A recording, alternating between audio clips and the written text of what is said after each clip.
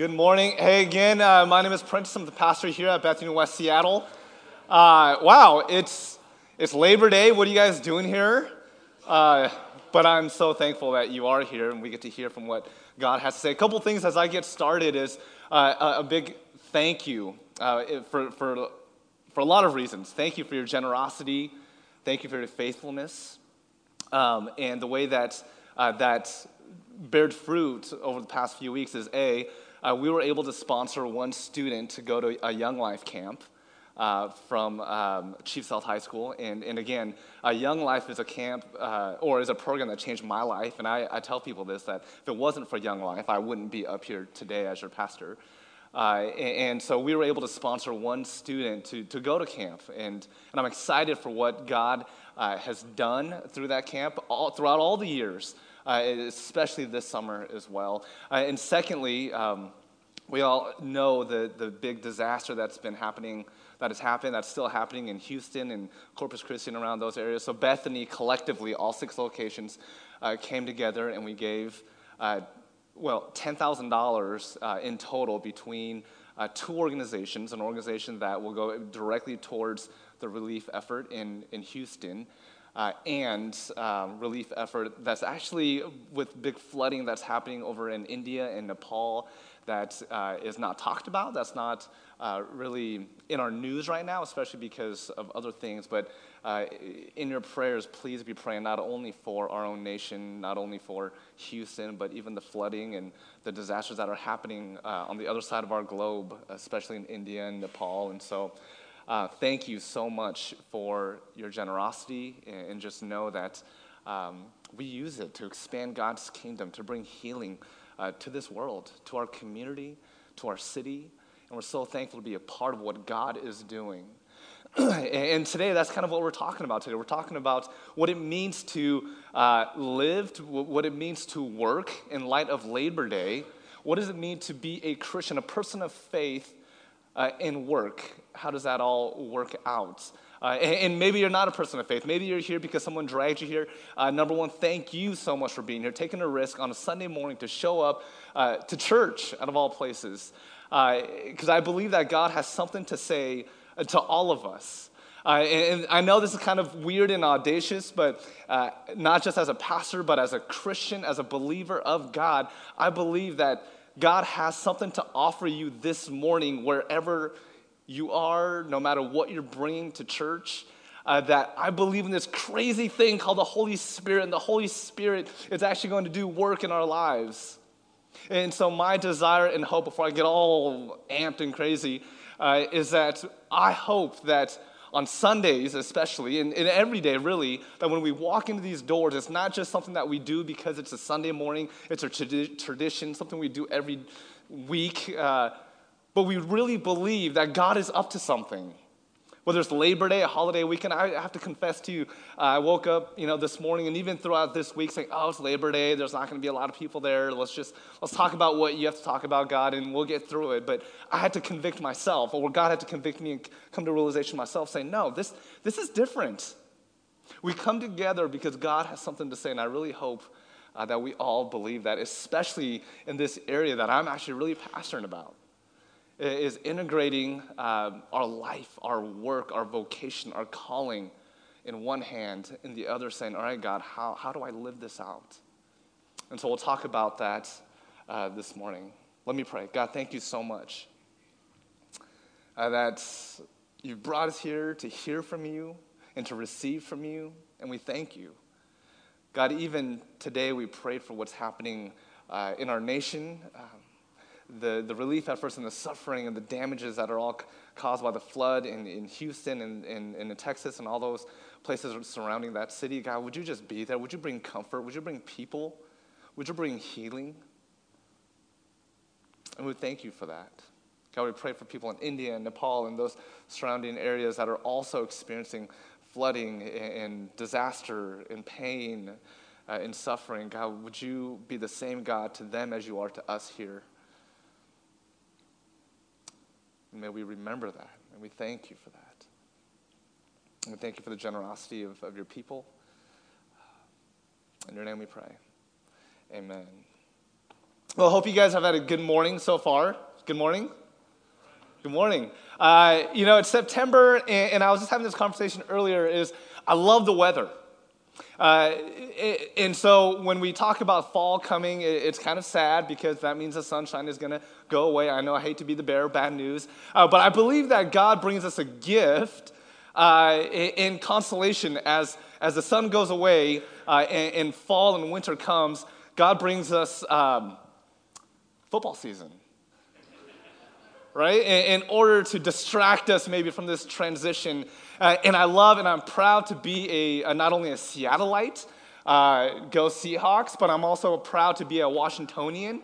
Over this weekend, we had some really good wins all across the board. A huge win, and everyone's Washington's favorite team won. Go Cougs, right? Yeah, and that was amazing. And I know I have love for everybody. The second Washington team won as well in soccer. SPU won. So that's the school I ended up graduating from. So we had some awesome wins this weekend, and I'm thankful for that. And I'm thankful for everyone, no matter what college or not college you went to, whether it's WSU or UW. I still love you. But again, it makes me really excited to come here on Labor Day as we talk about what it looks like to labor, to be vocationally called through the lens of our faith. And so we'll talk about three things. We'll talk about the dignity of work. That work is good, first and foremost. But then secondly, a brokenness of work. And then number three, the healing of work. So we'll talk about those three things.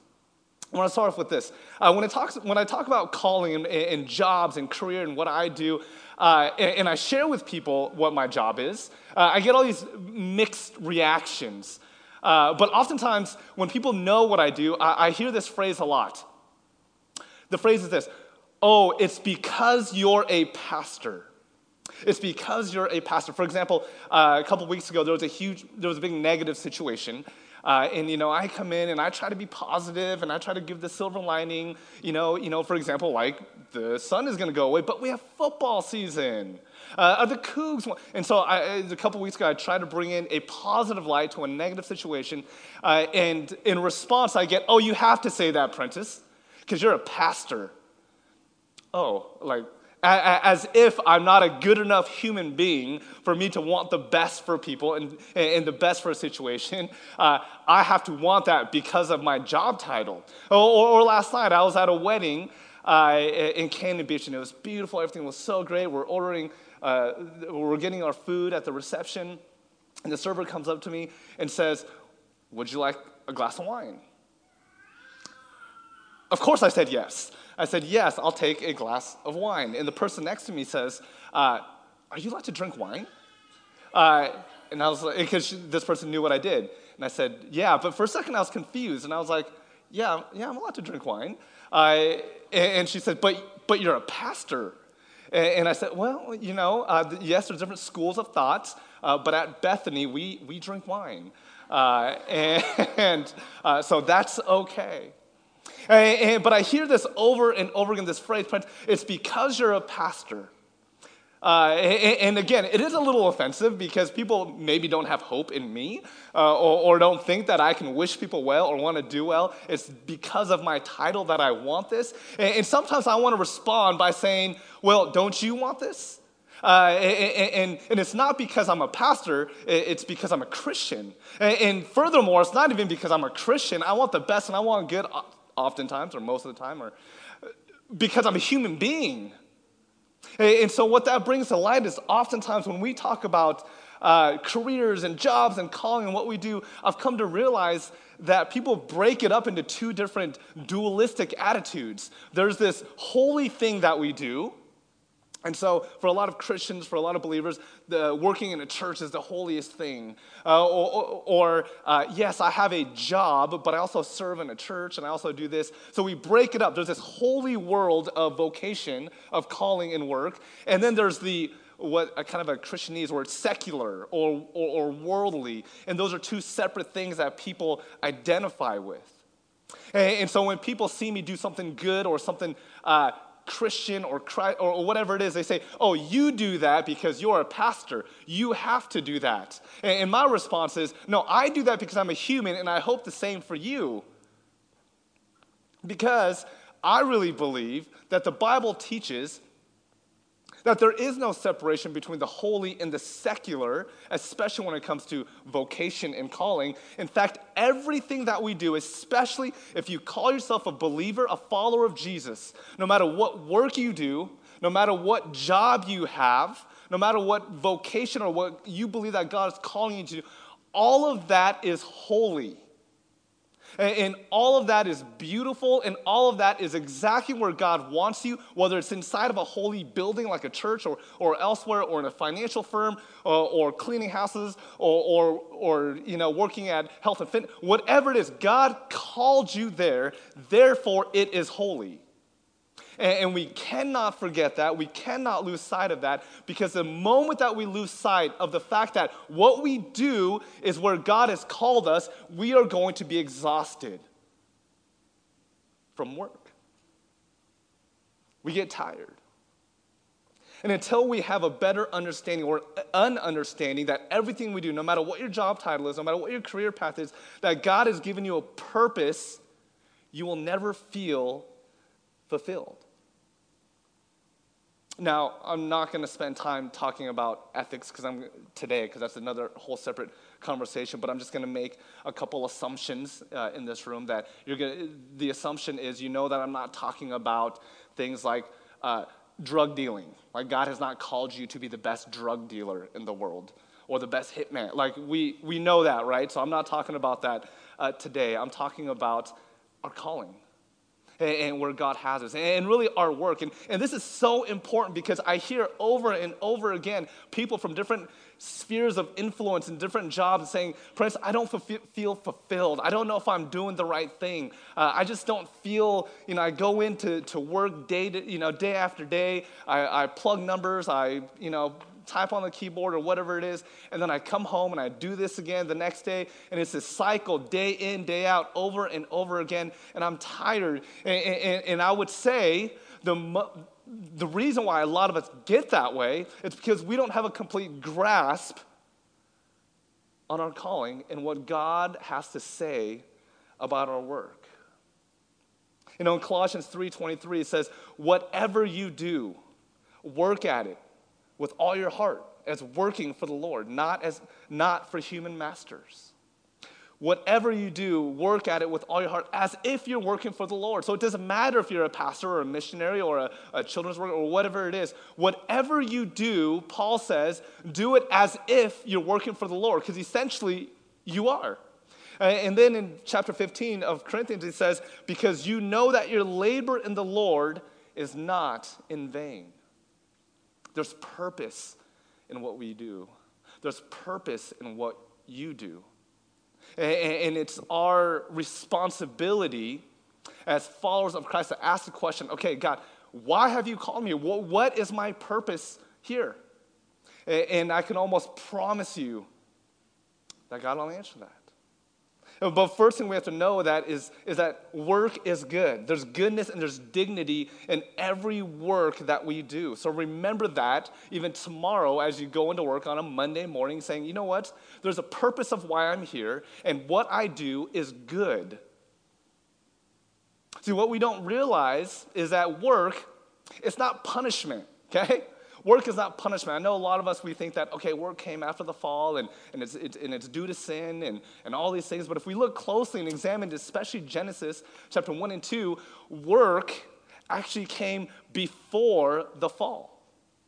Meaning when God created everything in the world, when God created all of humanity, God created humanity to work, to take care of the garden. And not only did God create people to work, but what we see in Genesis chapter 2 is that God actually was the first one to work. In Genesis chapter 2, verse 1, it says this. It says, thus the heavens and the earth were finished. So God created everything and all their multitude. And on the seventh day, God finished the work that he had done. and he rested on that seventh day from all the work that he had done. So God blessed the seventh day and hallowed it, so made it holy, because on it God rested from all the work that he had done in creation. That's Genesis chapter 2, verse 1 through 3, and then in 15 it says, the Lord God took the man and put him in the Garden of Eden to till it and to keep it, to essentially work it. What God had started, what God has worked, what God has finished, God wanted Adam and Eve, the first humans, to continue with that work. And even in Genesis chapter 2, the word work is this word mulk. It's a Hebrew word that's translated as to actually labor. God wasn't doing something holier than somebody else. The word work, when it said that God worked, it was the same word that's used throughout Scripture, throughout the Hebrew culture, about what it means to actually be an employee, like to work. And this was a big statement because in the ancient Near East, there were different stories of creation, how the world came about. And in a majority of those stories, how the world came about were two gods, like Marduk and Numa Elish. So these are all kind of ancient popular writings. It's about two gods warring against each other, and one god defeating another god, and that god using the defeated god's remains as the earth. And then not only that, on that earth, the winning god would create humans so that God could sit back and the people can take care of that earth. And even in the, not only the Jewish writings, or the Babylonian writings, but even in the Greek writings, there was this golden ages where they understood that when the world came about, it was about God and people coming together, so kind of like our understanding, yet they didn't have to work at all. Their understanding of work and creation was that creation fulfilled itself, and God and people had nothing to do with it. And so when the ancient Jews were reading Genesis chapter 1, 2, and 3, it was paradoxical for them. It was almost outlandish, saying, wait a minute, we know of all these stories of either God and people didn't work, or work was about conflict and war and violence, and it's about resting so someone else can do all the work. And yet the Jewish idea, the Christian idea of the Bible is that work is actually good. God created work. God was the first worker. And the invitation is God saying, okay, I'm working, and it's beautiful. This is the way I want it, and I want you to join me in what I'm doing on this earth. That's important for us to grasp. This understanding, a good, healthy theology of work, that God loves it, that God created it, God does it, and then asks us to participate in it. This changes everything because now when we have this idea that we're joining God in making the world better, making our society, our community better, more beautiful, more holy, more loving, more productive, that changes the way we view our jobs. So now, no matter what you do, it matters. Again, whether you're someone that cleans for a living, cleans buildings, clean offices, it matters. You're making a world a better place. You're joining God in what God is doing. If you work in finance, if you work in accounting, if you work in health and in physical training and whatever it is, it matters. If you're an engineer, if you're in construction, if you are what people would call white collar or blue collar, whatever it is, it matters.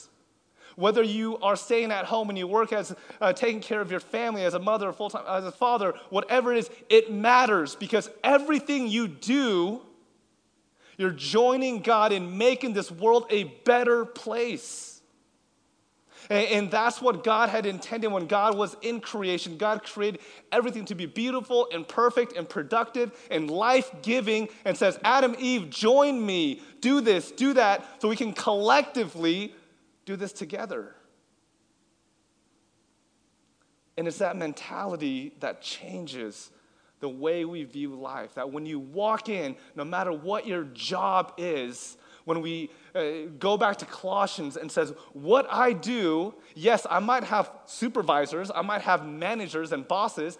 What I do matters, yes, because I want to be a good employee, but it matters even at a macro, at a bigger level, because what I do is honoring God, and I'm joining in what God does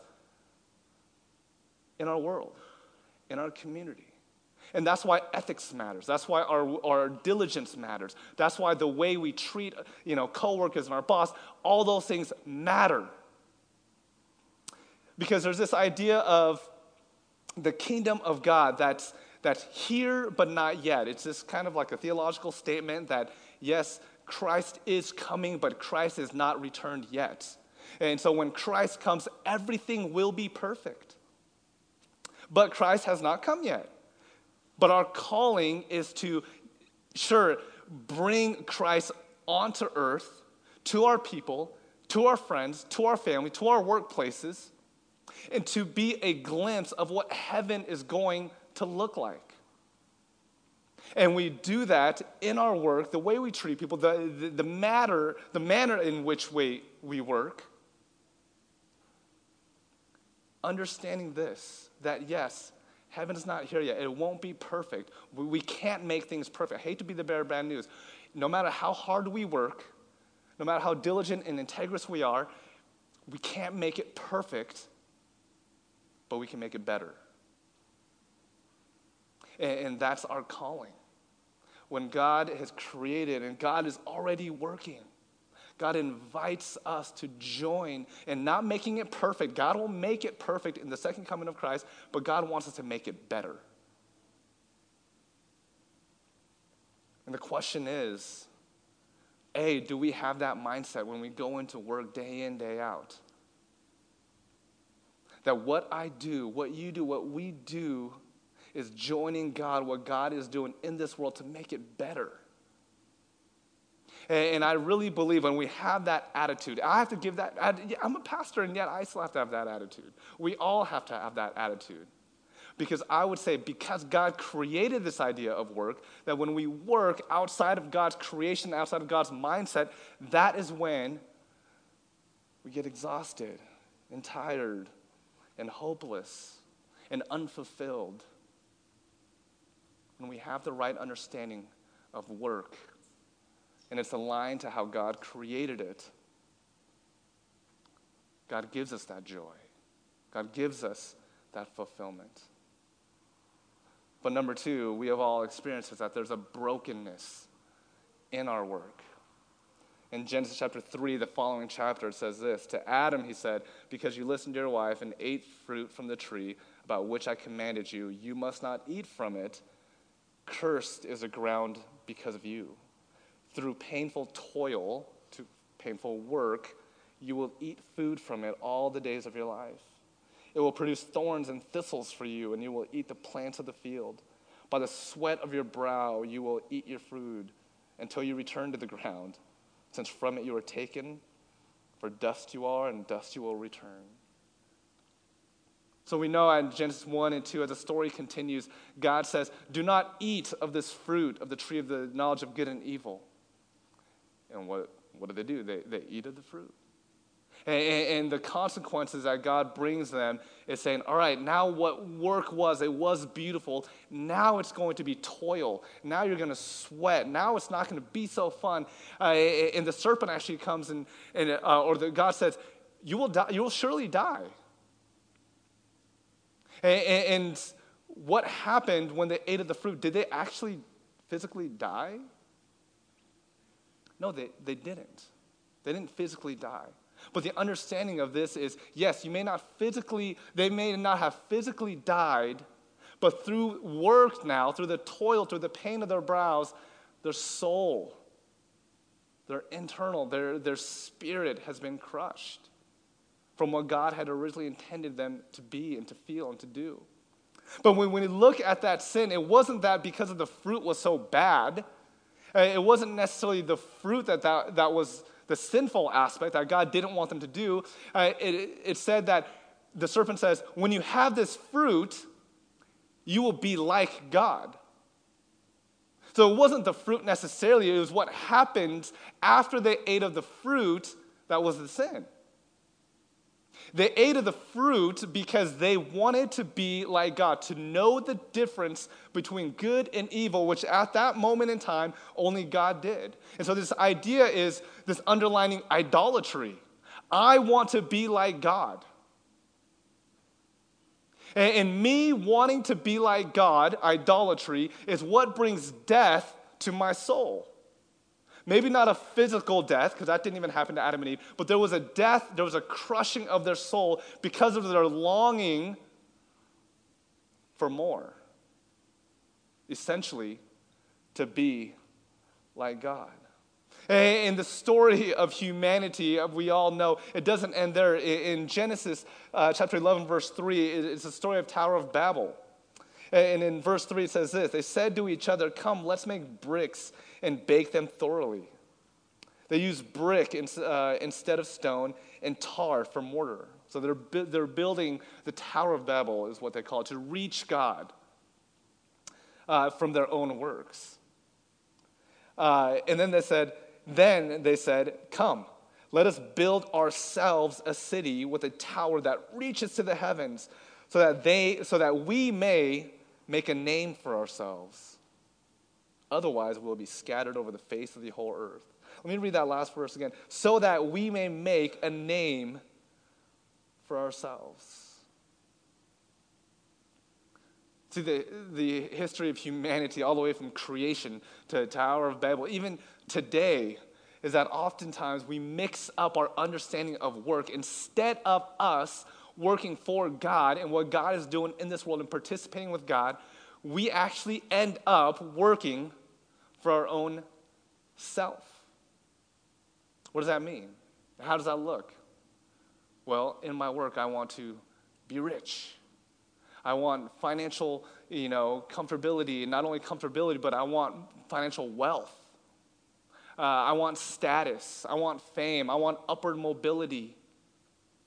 For whatever reason, we believe that that's going to bring us satisfaction and joy. But what we understand and what we know and have probably experienced is that, yes, the danger of wanting more is that oftentimes we can get it.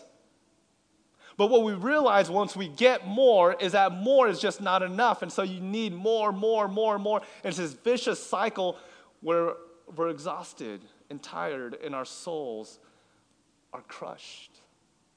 And we experience a little bit of death. Maybe not a physical death, but kind of death in our souls. And so we wake up every morning, I have to go back to work.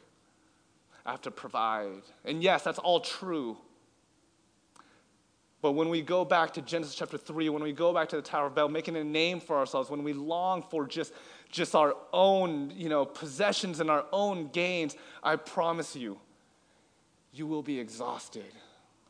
And you will never ever be satisfied because the cycle is unending of wanting more and more.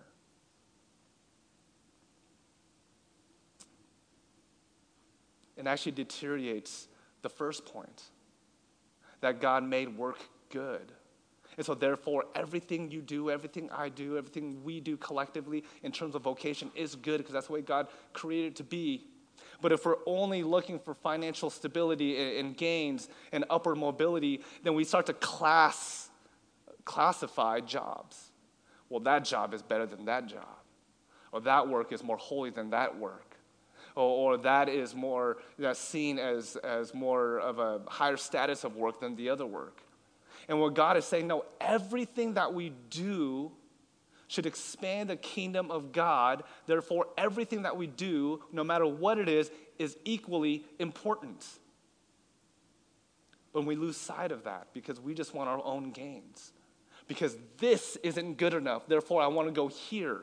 The problem is, it's not just for us. We view that for other people too. If we have that judgment for ourselves that this isn't good enough, I need to get here, we're going to naturally project that to other people. So if that person is here, that's not good enough, I want them to be here. And we started getting into different aspects of socioeconomics and judgmentalism and being divisive and separate. Because we lose the meaning that all work is God's work and it's all holy, no matter what you do. Just in whatever you do, do it well, make it beautiful, make it good, help people, make society a better place because of you. Because your identity is not based upon your actual job title. Your identity is belonging to God and being a co-creator alongside with God. And so when people say, oh, it's because you're a pastor, you do this. No, it's the other way around, actually. It's because of my faith that compels me to be a pastor. And maybe for you, it's your faith that compels you to be the best engineer possible. Maybe it's because of your faith that makes you the best server at a restaurant possible. See, then that gets rid of this hierarchy of jobs and calling and vocation. I try to tell this to the welcome team, even at our church. Sometimes when people walk in, they think, oh, the music, the preaching, it's the most important part of a church. And I want to remind them every time that actually it's the other way around. There's been even studies shown that people will decide on which church to attend in the first 2 minutes as they arrive. So in the first 2 minutes, we have to assume that they haven't really heard a sermon. They haven't really heard the music quite yet. It's how they feel and how they felt welcomed, if they did or not. And so I try to tell the welcome team, look, whether you're a greeter, whether you are behind the scenes and you make a pot of coffee, that's just as important as me preaching, as Chelsea singing, as Sarah doing children's, whatever it is. It's all part of the equal puzzle. Story after story, I hear people say, oh man, I came to church, someone dragged me, and I had such a bad attitude, and the greeter said, hello. And that kind of just changed everything. And what that does is that person walks in, and all of a sudden there's a barrier that's broken down because somebody decided to say hello, and then somebody decided to offer them coffee. And then they sit down, and they're able to receive the music and how God is speaking through art. And then that even opens up their heart to hear what God might have to say through the scriptures. And then afterwards, you go downstairs, and you have bagels, and you have coffee, or whatever it is that somebody prepared, and now there's community. Do you see how that works? Whether you're behind the scenes, whether you're doing this job or that job, whether you're preaching or singing or just behind the scenes, again, cleaning or making coffee, it's all part of the puzzle that God calls us to make this place a better place, and has that same calling in your workplace to do the same thing, that no matter what you do it well. Be an example of what it looks like. Make people ask questions. Why are you so happy about taking out the trash? Why are you so happy in this position? Or why do you treat your employees so well? Or why is this important for you? Why is ethics or caring about this so important? Make a statement of your faith in your workplace. Now, I'm not necessarily saying grab your Bible and start proselytizing your workplace. No, I'm not saying that, though there is a time and place to share our faith with people in the gospel and scripture. I truly believe in that. But that's not the end-all say-all. What I'm saying is live your life in your workplace and be a message, a place of healing and hope for others. And that's the third part, is work. What we do brings healing. When we lose sight of work and what we do just for our own financial and our own monetary and our own status gains, we lose sight of all that. Work is now toil, and it brings hardship. But when we go back to what God originally intended, that actually brings healing. Because of the example, because who you are in that place. We can't have everybody be pastors. We can't have everybody be church employees. That would actually, I'll dare to say this, that would not make a world a better place. It just wouldn't. A world would be a better place if we have people scattered. Yes, to be a pastor. Yes, to be a music pastor, children's pastor. But yes, to be a police officer. Yes, to be a cook in finance, in investment, in sales, in tech, in health and fitness. Because all that collectively is joining in what God is doing to make this world a beautiful place, to make this place a here but not yet. Heaven is coming. The world is going to be perfect. Just not quite yet. But that doesn't mean we give up. That doesn't mean we stop what we're doing. It means we participate and show the world a glimpse of what heaven is going to look like. And let that be an invitation to take part and join in what God is doing.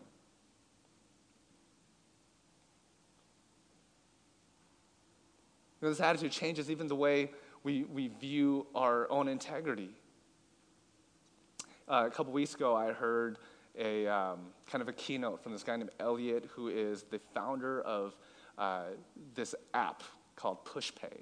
Some of you guys might be familiar with it, but it's an app that a lot of churches use it, but a lot of businesses use it too, where people can give through PushPay. And it's just a fancy app, cell phone app that's on your iPhone and Android and all those things. And he was telling us the story of how he got started. And it was tough. If any entrepreneurs in here will tell you at the beginning, or it's always tough, but the beginning is especially tough.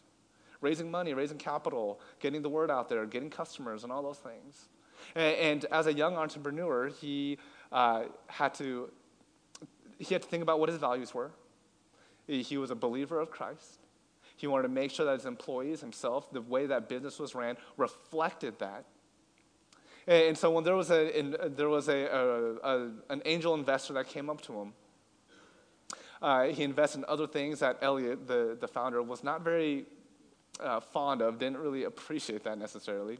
And the guy said, I will invest $1 million right now in your company, for an X percentage.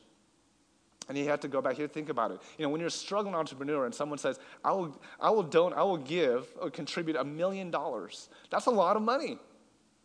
He had to go back and he had a board and ultimately he ended up denying that contribution, then that donor. He said, he was praying to God and he was saying, obviously if it was just me, I would take it.